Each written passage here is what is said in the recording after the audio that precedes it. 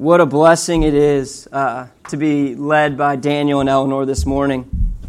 I remember, probably 6-7 years ago, showing Daniel how to play his first chords on guitar. And now here he is gunning for my job.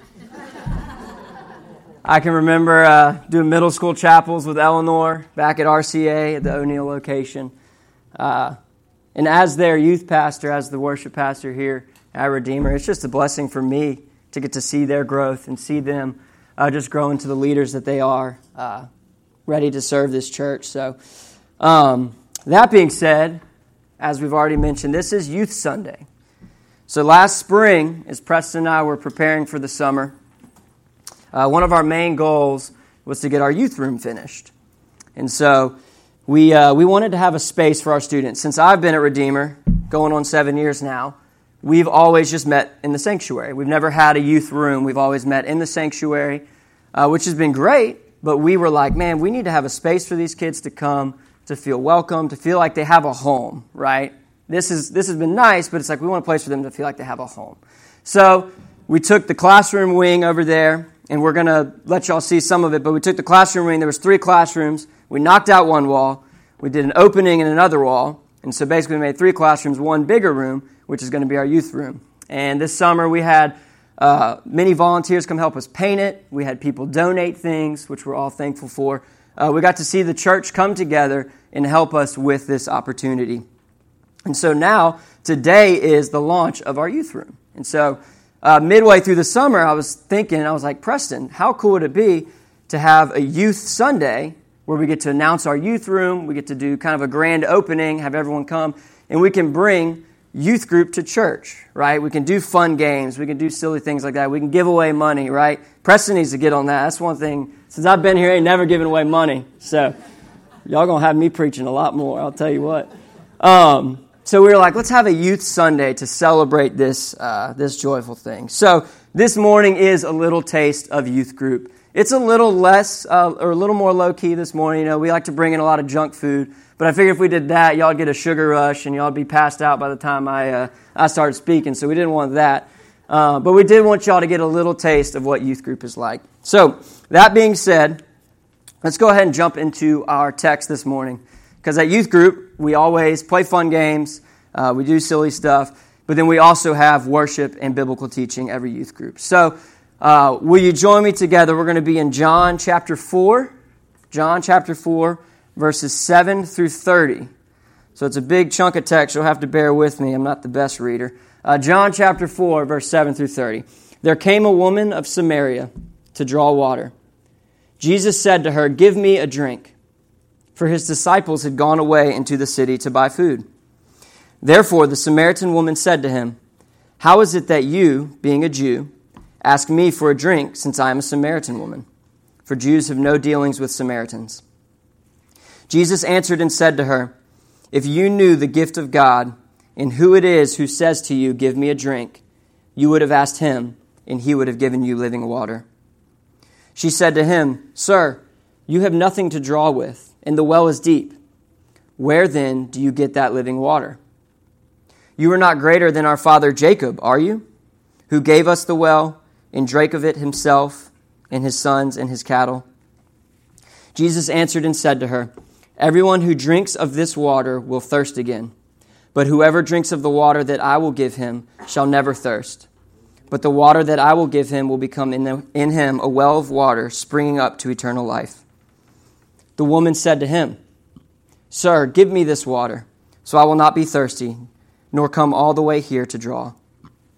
He said to her, "Go, call your husband and come here." The woman answered and said, "I have no husband." Jesus said to her, You have correctly said, 'I have no husband.'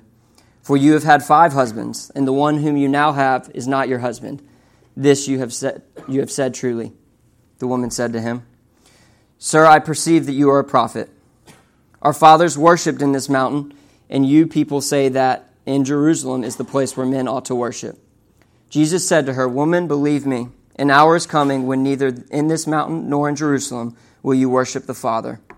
You worship what you do not know. We worship what we know, for salvation is from the Jews. But an hour is coming, and now is, when the true worshipers will worship the Father in spirit and truth. For such people, the Father seeks to be his worshipers. God is spirit, and those who worship him must worship in spirit and truth." The woman said to him, "I know that Messiah is coming, he who is called Christ.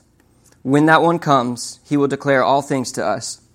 Jesus said to her, "I who speak to you am he." At this point, his disciples came, and they were amazed that he had been speaking with a woman. Yet no one said, "What do you seek?" or "Why do you speak with her?" So the woman left her water pot and went into the city and said to the men, "Come see a man who told me all the things that I have done. This is not the Christ, is it?" They went out of the city and were coming to him. Let's pray together. Dear God, thank you for this morning. Thank you for just an opportunity to gather here and celebrate the good news of the gospel. And I pray that this morning you can speak through me to communicate that good news, to communicate the good news that Jesus brings us. And that when we hear that good news and when we know it, we will be ready to share it with others. And it's in your wonderful name we pray. Amen. Now at youth group, my teaching style is a little bit more interactive. I like to ask questions to the audience. I got to make sure the students aren't falling asleep or texting, So in order to give you all the true experience, I'm going to be doing the same thing this morning a little bit.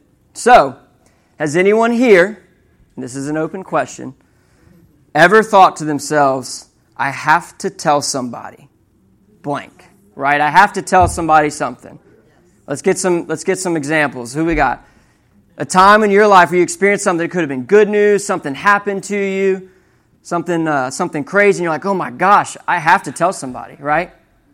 When you see a new movie and it's so good, you want everybody to know about it. When you see a good movie and you're like, oh, but you can't spoil it. You can't be that person because no one likes that person. What you got? My beautiful wife, everyone. Come on. Come on. When you find out you're having twins. When you find out, you stole my example. Are you kidding? When you find out you're having twins, right? What else we got? Evangeline. I saw a squirrel on campus one time eating chicken bone. That's pretty wild when you see a squirrel eating a chicken bone, right? Anyone else? Going once, going twice. Well, Ashley, my beautiful bride, did steal my example. So just recently, right, Ash and I found out some of the craziest news we've ever experienced, right? We're sitting in a doctor's office, or what's it called? Ultrasound appointment. And the text like, oh, look, there's your baby. We see a heartbeat. Everything looks great. And there's baby 2. And we're like, what? Like, you were way too nonchalant about this, right? We're like, hold up. Like, you gotta slow down there. I immediately stand up. I'm pacing. I'm like, come on, what? And so she's like, yeah, you're having twins. And we're like, immediately we're struck with like fear and joy and nervousness and excitement. It's like all these emotions are going through. And we get to the car, and what do we do next? We got to tell somebody, right? This is too much for just us to hold on to. We have got to tell somebody, right? So we called our parents, and we're like, hey, we're having twins. And they're like, oh my gosh, freaking out. My dad's just laughing. He's like, It's like crazy, this news we had. We had to tell someone. We had just experienced this news, and we had to share it, right? So it's my hope that as you leave today, you will fully understand the gospel and the good news that Jesus brings us, and that you will think to yourself, I have to tell somebody, right? So a little backstory on our passage. Jews and Samaritans didn't like each other. There was a serious tension between them, animosity. Jews wouldn't even speak to Samaritans. So the way I think about it with my little mind, I'm like, well, it's like LSU and Bama fans, right? It's football season. LSU and Bama fans, especially during football season, we don't like each other, right? We don't want to hang out.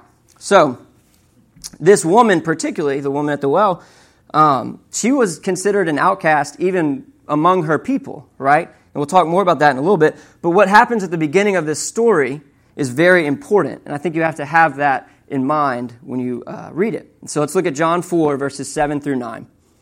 It says, there came a woman of Samaria to draw water. Jesus said to her, give me a drink, for his disciples had gone away into the city to buy food. Therefore the Samaritan woman said to him, How is it that you, being a Jew, ask me for a drink, since I am a Samaritan woman? For Jews have no dealings with Samaritans. So this would be like me, being an LSU fan, going to Tuscaloosa, Alabama, right? In the middle of a big Bama tailgate, and I'm like, hey, you, give me a drink, right? It's like, they'd be like, what? Like, no, you don't come to us and ask us for a drink, right? We don't talk together, right? But so what I want us to see here, and this is the first point of our good news, is that Jesus seeks after us, right? Jesus seeks after us. That's the first point of our good news. This woman was a Samaritan, and she was an outcast among her people. Yet Jesus engaged with her. Jesus didn't need anything from this woman. This is the God of the universe we're talking about, right? He didn't need anything from her, but he wanted something from her. Jesus didn't really want her water, right? Although that's what he asked, he didn't really want her water. Jesus wanted her worship.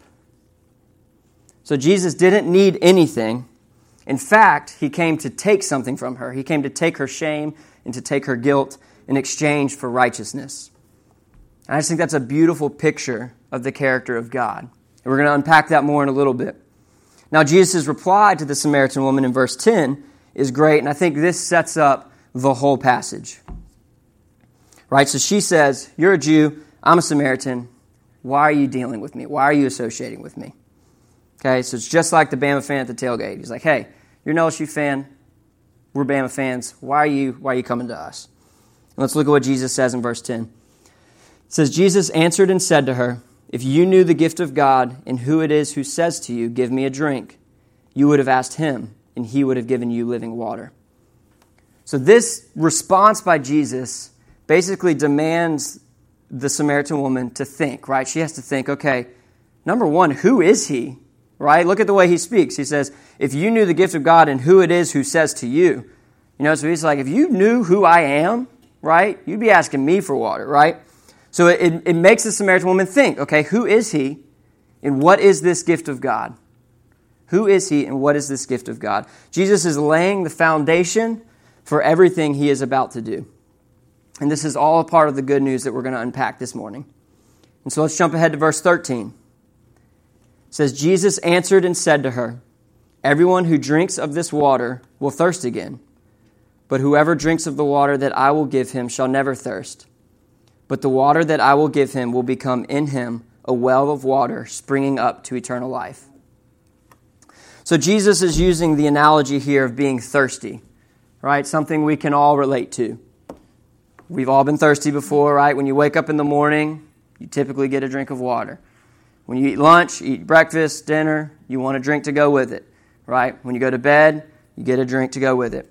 We like drinking so much that we have cups that will keep our drinks cold for like way too long, and cups that will keep our drinks hot for way too long, right? Drinking is very valuable to all of us. That's because it's necessary. Whenever we're thirsty, we drink, right?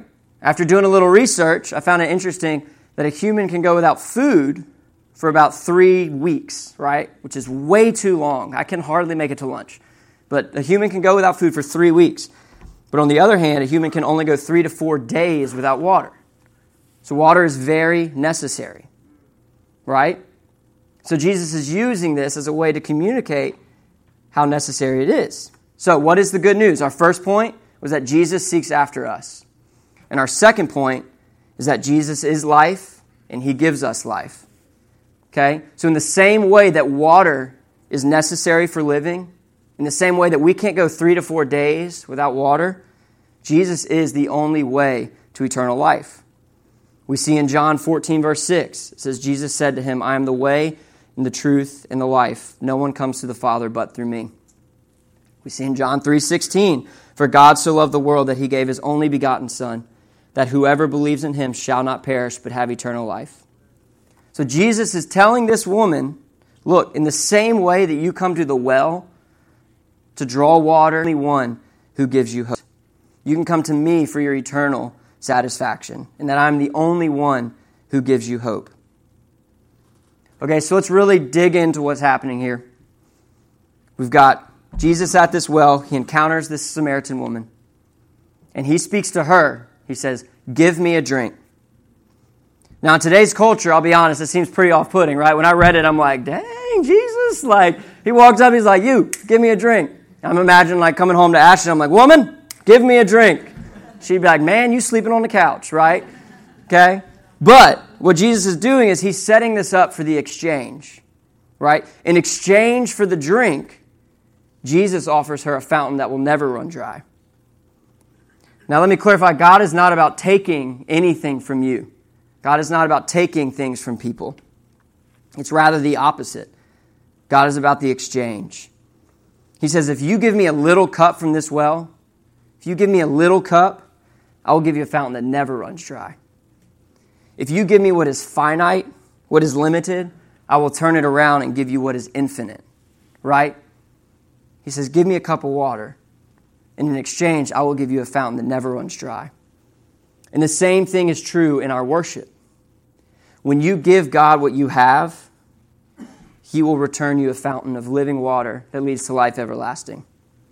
Like I said earlier, Jesus didn't want her water, right? He's the God of the universe. He didn't want her water. He wanted her worship. Look at the widow's offering in the book of Matthew. It wasn't the amount that she gave. It was her worship that Jesus valued. She gave Him all that she had, and that's what Jesus wants from us, right? He wants us to give Him what we have. So what is the good news? Jesus seeks after us. Jesus is life and gives us life. And then lastly, there's no one too far gone for Jesus. Let's continue picking up in verse 15. The woman said to Him, Sir, give me this water, so I will not be thirsty, nor come all the way here to draw. He said to her, Go call your husband and come here. The woman answered and said, I have no husband. Jesus said to her, You have correctly said, I have no husband. For you have had 5 husbands, and the one whom you have now is not your husband. This you have said truly, the woman said to him. Sir, I perceive that you are a prophet. So, Jesus suggests to her, he says, hey, go grab your husband, bring him here. In which she replies, I don't have one. And he's like, yeah, that's right. You've had 5, and the one you're with now ain't even your husband. So, again, to clarify, Jesus is not saying all of this to shame this woman or to tear her down or make her feel bad. It's rather the opposite. Jesus is using her life story as a way to reveal to her her need for a Savior. Like I said earlier, Jesus didn't need anything from this woman, but rather He came to take her shame and guilt in exchange for righteousness, in exchange for the living water that He provides. Now you may be thinking, well, you don't know the terrible things I've done, and you don't know what I do on the weekend or what I do late at night, and I don't, but God does. And the same God that does is the same God that knew the Samaritan woman, and He knew everything that she was going through. And He knows us. He knows all of our baggage. And yet, while knowing our baggage, He still seeks after us. He is life. He gives us life. And there is no one that is out of His reach. So that is the good news, right? The good news that Jesus is seeking after you. He wants a relationship with you. He's going to pursue you. And He's coming to you saying, hey, listen, I just want your worship. Give me the little that you have, and I will take it, and I will use the little that you have to do amazing things. So now what? We've got this good news, right? Let's jump ahead to verse 25. The woman said to Him, I know that Messiah is coming, He who is called Christ. And when that one comes, He will declare all things to us. Jesus said to her, I who speak to you am He. At this point, His disciples came, and they were amazed that He had been speaking with a woman. Yet no one said, What do you seek? Or why do you speak with her? So the woman left her water pot and went into the city and said to the men, Come, see a man who told me all the things that I have done. This is not the Christ, is it? They went out of the city and were coming to Him. So after Jesus shared with her this good news, right, she thought, I have to tell somebody, right? She experienced this good news. She immediately dropped her water pot and she thought, I have to tell somebody, right? When she saw Jesus' pursuit after her, when she saw that He gives life, that He is life, And once she saw that she wasn't too far gone, that Jesus came for her, she couldn't think, I have to tell somebody.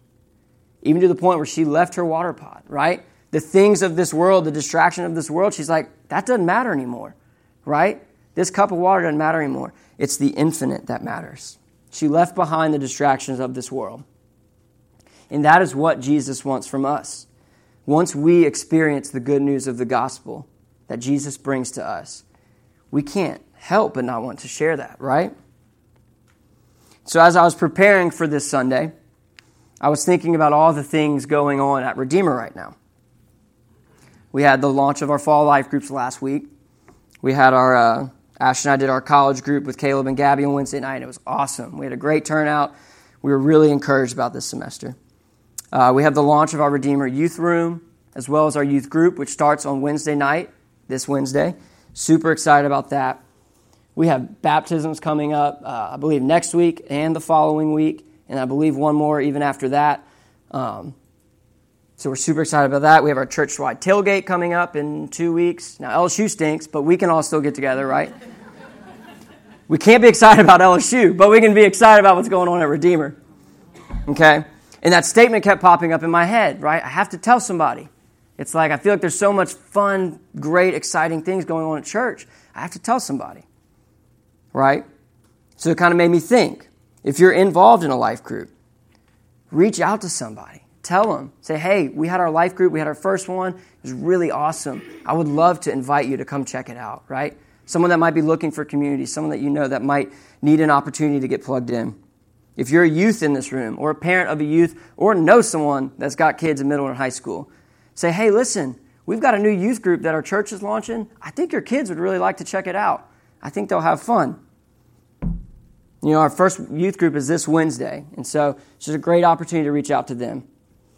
If you are getting baptized, I know there's a few in this room, and or know someone that is getting baptized in the next couple weeks, tell your friends and family. What an awesome proclamation of what Christ has done in your life, right? And what a good example for others. If you like football, or even if you don't, you just like good food and fellowship, come to our tailgate and invite your friends, right? These are all opportunities to share the love of Christ with others, right? To invite them and say, hey, there's something awesome going on over here. Christ is doing some stuff, and I think you would like to check it out. So think back to that main question I asked you today. I have to tell somebody. Have you ever thought to yourself, I have to tell somebody, right? And think to that moment. For me, it was the twins. I was like, man, I have to tell somebody. For others, it was a movie, right? And that's the feeling Christ wants us to have when we experience His goodness, when we experience His grace, when we experience the good news of the gospel. Jesus wants us to put behind the distractions of this world, to drop our water pail, and to go tell others. And look what happened at the end in John chapter 4, verse 30. It says, they went out of the city and were coming to Him. And these are the people that the Samaritan woman had talked to. They went out of the city and were coming to Him. So God used this Samaritan woman, this broken woman, to further His kingdom. And that's the same thing God can do with all of us in this room this morning. He wants us to go out and to share. He's going to take the limited that we have, the finite that we have, our cup of water, and He's going to use it to do His work. Would you bow your heads with me and pray? Dear God, we thank You for this message this morning. We thank You for the good news of the gospel. The good news that You seek after us, that You are always pursuing us. We thank You that You are life and that You give life. That You take the little that we have, the little that we can bring, and You use it for Your goodness and Your glory. And we thank You that there is no one too far gone. That though our sin is great, Your love is greater. And I pray that this morning that we can truly just sit on that message and that we can see the good news that You bring us. And that in light of that good news, that we would just want to tell somebody, that we will want to share the good things that You are doing in our own lives and in the lives of others, at our church, with our family, with our friends. That is the good news of the gospel. And so we just rejoice in that this morning. And it is in your name we pray.